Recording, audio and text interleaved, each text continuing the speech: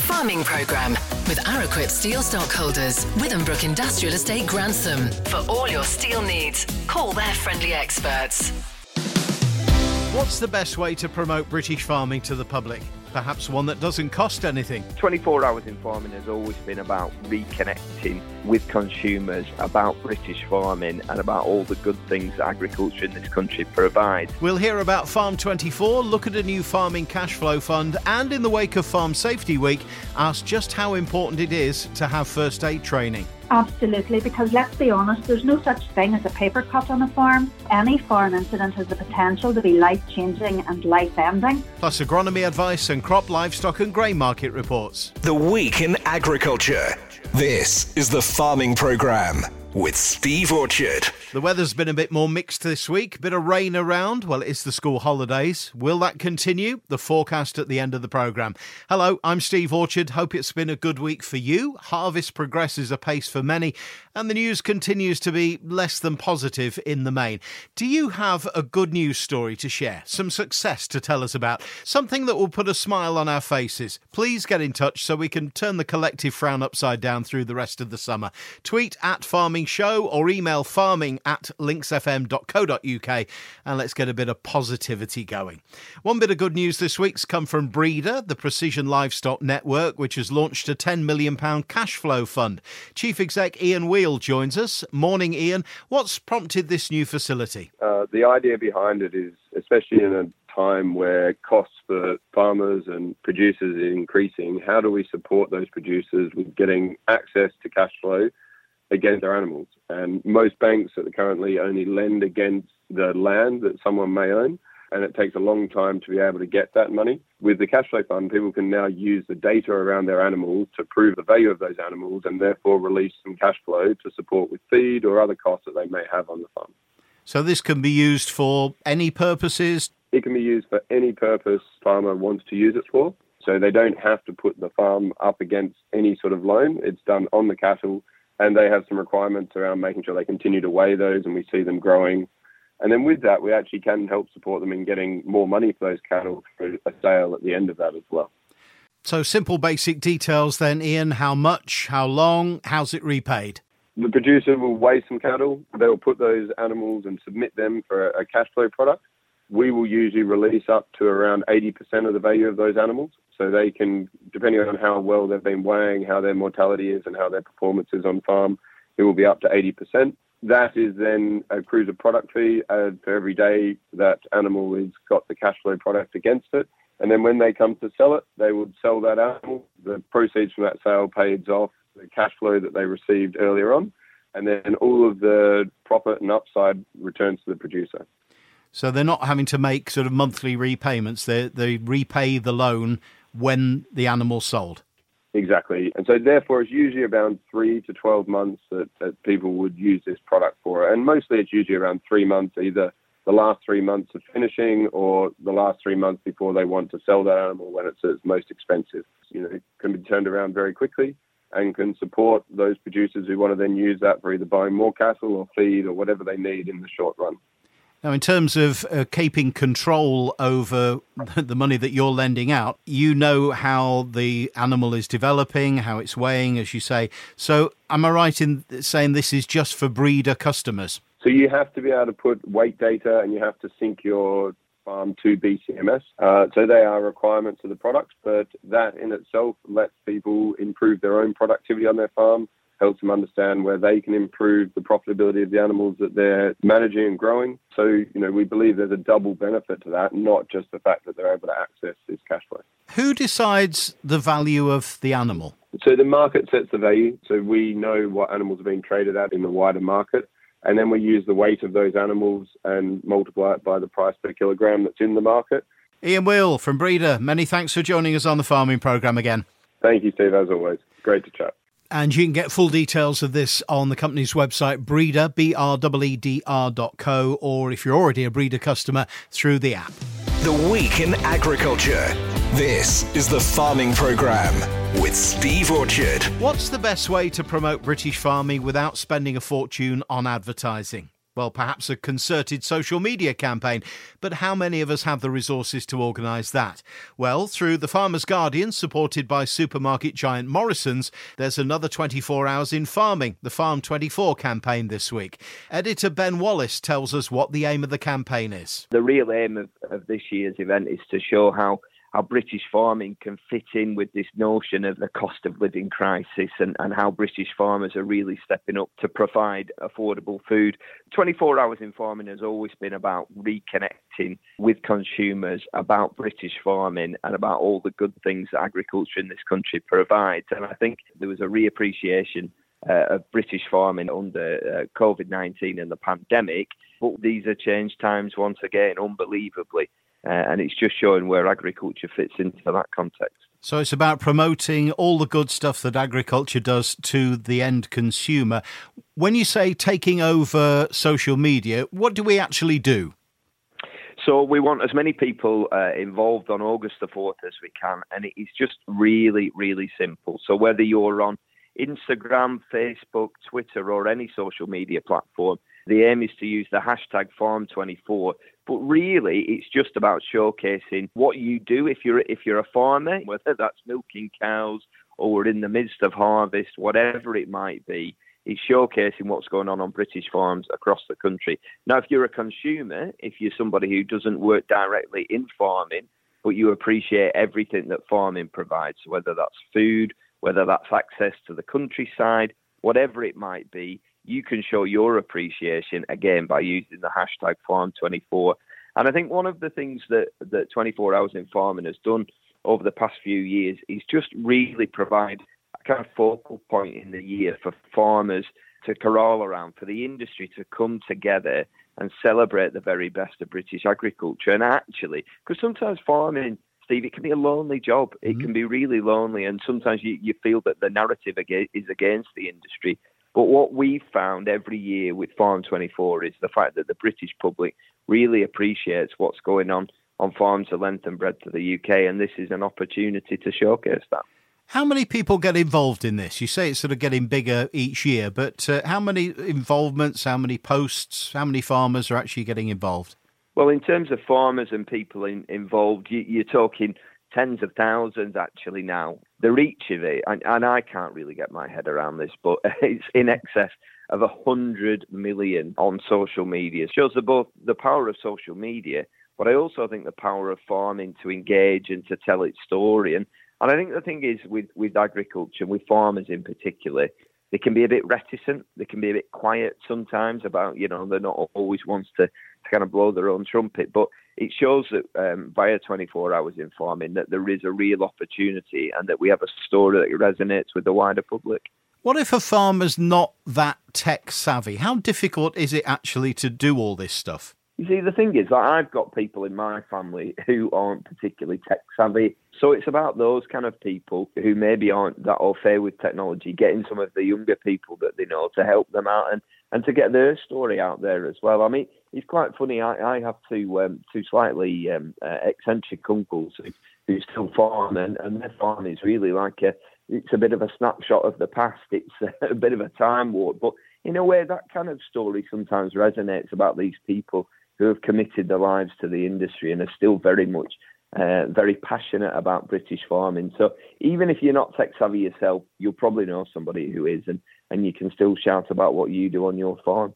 Ben, much success with Farm24 for 2022. We'll talk soon. Cheers. Thank you. 24 Hours in Farming runs from 5 a.m. on Thursday. With any post, just use hashtag Farm24. So how are the crops faring? How's harvest going? What advice have you got for us? And are you looking forward to your holiday? You must be ready for it. Morning, Sean. Yes, good morning to you, Steve. You are absolutely right about that. Christmas was the last time I took a holiday, and a heck of a lot has happened in that time. Very, very tough times, not just in the Sparling house, but out in the field too. So I'm extremely ready, more than ready for a bit of R&R so that I can regroup, recharge my batteries and get myself ready for what is likely to be yet another tricky season season in agriculture, as indeed they all are.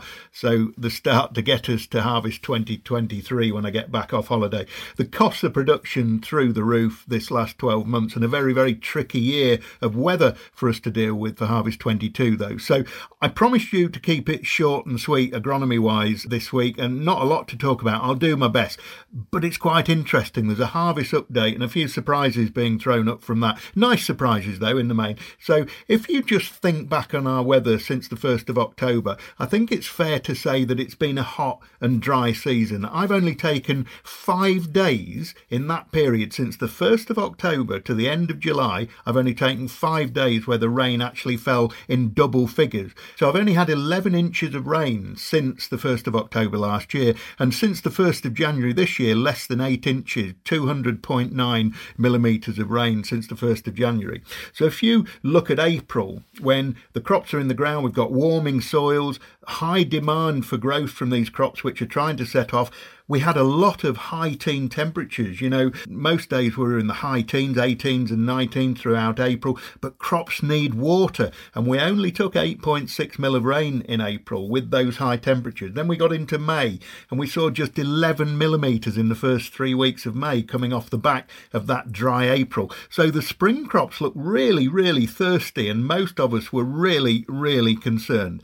Then we got to June, 26 millimetres of rain, 23 millimetres of which fell in the first 5 days of June. And I think that's what may have saved some of these crops. So it was very dry, but also April, May and June were all very hot and very sunny too, plus some serious wind to dry out this land even more and put these crops under even more stress from the drought. Then we got July, 39 to 42 degrees, 6 days above 39 degrees for me, but several days well over 30 and 19 days over 25 degrees Celsius. And with just 9 mil of rain, blooming well drier and drier and drier. So we started to fear the worst. When the flag leaf sprays were going on 2 weeks earlier than we would normally expect them to at the beginning of May, because these crops were suffering so much, when oilseed rape was being sprayed off in June, wheat being combined before the 3rd week of July. I've never seen that before. So I think we were all fearing the worst.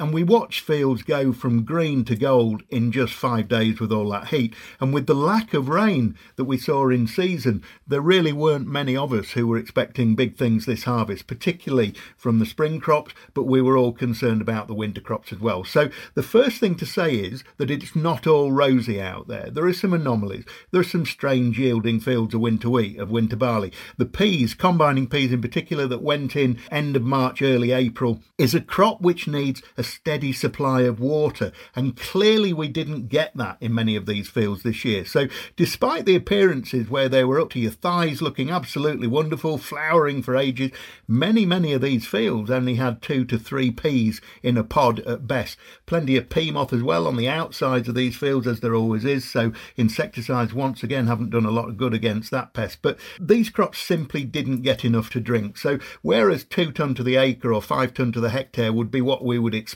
from a combining pea crop, this year 1 to 1.3 tonnes per acre or 2.5 to 3.25 tonnes per hectare is more the result. Not entirely unexpected, as I say, but always disappointing nonetheless. And as I said last week, the oilseed rape's running well, winter barley pretty good in general, but a bit all over the place. Some of these fields not doing what you expected them to, but generally speaking, winter barley, good reasonable yields and very high bushel weights. So then we move on to wheat.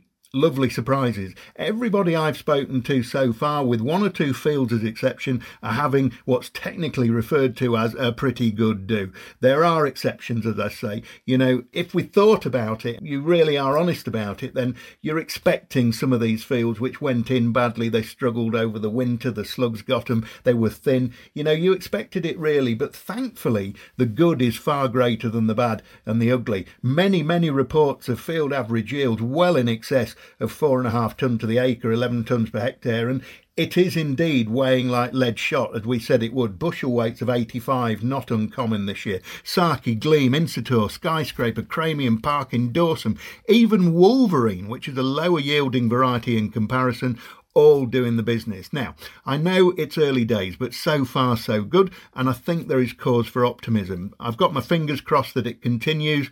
Even early drilled stuff on sands, and by early drilled I mean mid-September, on proper sands, doing well over 11 tonne per hectare. Absolute result. As Martin Farley, one of my clients, used to say, you'll always get more in a dry year than you will in a wet one, and that does indeed seem to be the case this year. I think even though it's been dry, we have had that rain just enough and just in time on these fields which are doing the business. They won't all be like that. Of course they won't. They'll be good and they'll be bad, and there always is every year. But to be honest, I didn't think it would be this good, even up until the combine started rolling 10 days ago. Spring barleys as well. Spring crops should be struggling, but in general, yields of 7.5, 8 tonnes per hectare, pretty widespread on spring barley, and the quality's there too. So, all's well that ends well. 2022 will be the Enid Blyton harvest. All's well that ends well, as she said at the end of every book. So let's all go and have some ginger beer. So that's it from me for a few weeks then. I wish you all a breakdown-free, barn-filling, no need for that drier harvest, and I'll see you on the other side. Bonjour. Thanks as ever, Sean, and have a great holiday. The Farming Programme with Araquip Steel Stockholders, Withambrook Industrial Estate, Grantham, supplying the region for over 40 years. Last week was Farm Safety Week, getting the message across that we all need to pay greater attention to ourselves and our colleagues' safety on the farm as we continue to have the worst record of any sector. We need to work to get the number of accidents down considerably, but Stephanie Barclay, manager of the Farm Safety Foundation, if an accident does happen, do we know what to do? Absolutely, because let's be honest, there's no such thing as a paper cut on a farm. Any farm incident has the potential to be life-changing and life-ending. And also in rural communities, it can take over 2 hours before emergency services arrive. So how important is it for a farmer to get first aid training? Yeah, I absolutely think it's essential with the proper training. Family members and employees and workers and contractors will be able to provide potentially life or limb-saving care to an injured patient. But it provides the tools to keep the person that's first on the scene busy while you're waiting for the emergency services, which can reduce anxiety and lead to a better patient outcome, I think. So what does first aid training actually involve then, Stephanie? You know, it can vary from a 1-day course to a 3-day course. It can go into how to assess the injured person and manage any life-threatening conditions, the importance of knowing when and when not to provide a tourniquet, how to care for fractures, you know, proper care for amputated parts, unfortunately, which is quite gory, but it has to be dealt with, but also how to safely, effectively keep the person calm while they're waiting for the emergency services. And actually the importance of having an up-to-date first aid kit where everybody knows where it is and how to access it. Really, really important things that you need to know. Burns, chemicals, all the things that you can think could happen on a farm. Understanding at least how to keep that person safe. You're not going to be a medical professional at the end of it, but you're at least going to know how to look after that person carefully and safely while you're waiting for the medical experts to arrive on the scene. And where can you get this training from? There are so many really good providers, actually. We're very lucky. St John's Ambulance, Lantra can do it. Other organisations out there can provide that. So it's a case of actually you can just simply Google where to go. Ask the local NFU branch, have they used anybody? Is there a cost for first aid training? Yes, sometimes there is. I'm not sure exactly how much it is, but what cost do you put on saving a life or saving a leg? Do you know what I mean? You've got to think about this logically. This is a business you're running. A farm is a business. So in any business, there is an outlay for any kind of training. So if you're going to get the right training and you're going to get good training, you should be prepared to pay something for it. It would be lovely if it was funded by government. Unfortunately, it's not. Maybe that's something that can be lobbied as well. And where could we go for more information? I would suggest probably going on Google is the best way. Lantra, as I said, have got fantastic offers as well. And they have a specific first aid at work for industry available. So I would go on to Lantra, I would go on to St John's Ambulance. You can decide then whether or not it's 1-day course you're doing or whether it's a 3-day course that you deserve. and how many people on the farm should go on it. And it's about farming families, not just farm workers as well. So that's worth a bit of your time. Stephanie Barclay from the Farm Safety Foundation, excellent advice. Thank you very much for joining us again. Not at all. Thanks very much for having me again. To our weekly market reports now, starting with livestock from Louth's auctioneer Oliver Chapman. Morning, Oliver. Good morning, Steve. Another weekly roundup from here at Louth for Monday the 24th of July. Started with the prime cattle, which saw just heifers on offer, top at 286 pence per kilo, and gross £1,456 and 5 pence for JC Scolia Bournemouth, an all-in average of 247.2 pence per kilo. Moving on to the sheep, starting with the prime lambs, which see an SQQ of 242.61 pence per kilo, with an all-in average just 0.2 of a pence less than that at 242.44 pence per kilo. A larger show of lambs forward this week, as to be expected for the time of year, and one or two just running out of grass. Top came for GW Allison at 300 pence per kilo, or for returning vendors this week, RH Homes Partnership of Apley near Rugby at £132 per head. Onto the cool ewes, a slightly larger show and slightly down on the week to leave an all-in average of £94 and 45 pence, with a top for J&S Brooks of Strubby at £136. Finally, just a handful of store lambs on offer, which were pulled out of the fat, one for lacking a little bit of weight and two for lacking finish on them. It's got to be said that included in this average is the good, the bad and the ugly at £38 and 81 pence, with a top for D&C Lofthouse of Beesby at £55 per head. Must also mention that Friday the 5th of August is our first special show and sale of MV and non-MV accredited breeding sheep, formerly the Partney Fair. Sale to start at 12 midday with the MV accredited breeding sheep, followed by the Gimmers and then on to the store lambs. Entries are still being taken, so if you've got livestock to sell or market to that sale, please do not hesitate to contact me for our special sales or our weekly prime sales. This is Oliver Chapman for Masons and Louth Market, and thank you.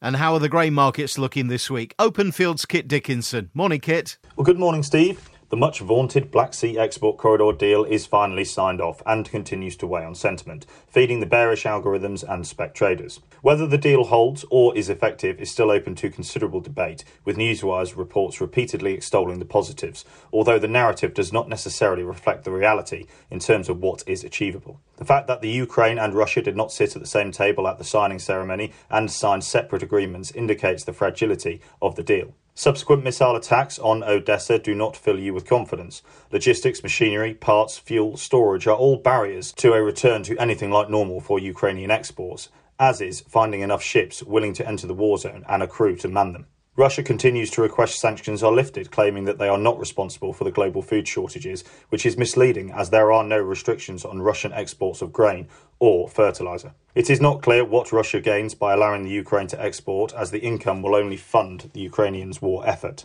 In the meantime, EU ships of wheat are 36% ahead of last year, which is likely to be understated, and reports are already pointing to a similarly large programme for August. India is reporting record high domestic prices, which argues that their production is significantly understated, and their exports of 6 million metric tonnes are unrealistic. The Russian crop size keeps growing, although some believe this includes Ukrainian grain in occupied territories. Whilst exports of 40 to 42 million tonnes look challenging, the trade estimate is closer to 30 million metric tonnes in current circumstances.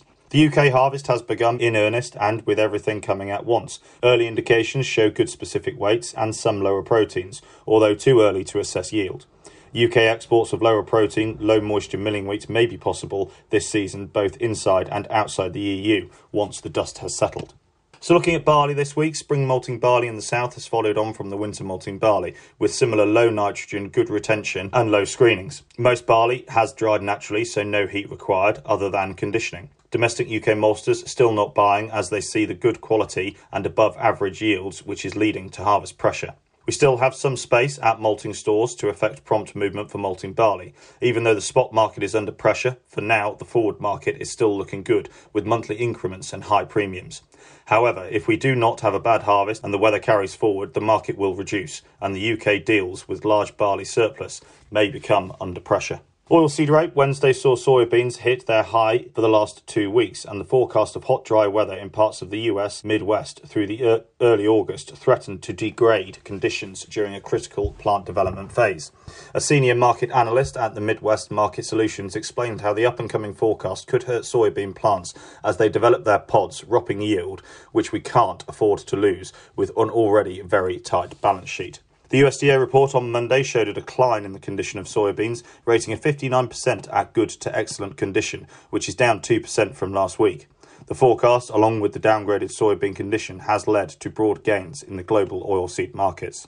So looking at prices this week, feed wheat for August, please speak to your local farm business manager. But moving on to September, 255 to 262. November, 257 to 264. February, 260 to 267, and May, 263 to 270. Milling wheat premiums are currently £40 to £45. Feed barley for August, 222 to 228, September, 230 to 237, November, 240 to 245, February, 242 to 247, and May, 246 to 251. Malting premiums are circa £70 to £80 for a 185 nitrogen and £90 to £100 for a 165 nitrogen. And finally, oilseed rape prices for August, 520 to 526, September 525 to 530, November 530 to 536, February 533 to 539, and May next year 536 to 542. Thanks as ever to Kit and to Oliver. The Farming Programme. 5-day forecast. Some welcome rain to start the week. Light and variable winds today, cloudy with a high of 23 Celsius. The southwesterly wind picks up through the week, but not really above the mid-teens MPH. Cloudy with light rain Monday and Tuesday, highs staying around 23. Warmer, dry and sunny for Wednesday and Thursday. The winds stay light and veer around to the northwest, and temperatures getting up to 28 degrees before cooling under cloudy skies with light rain on Friday.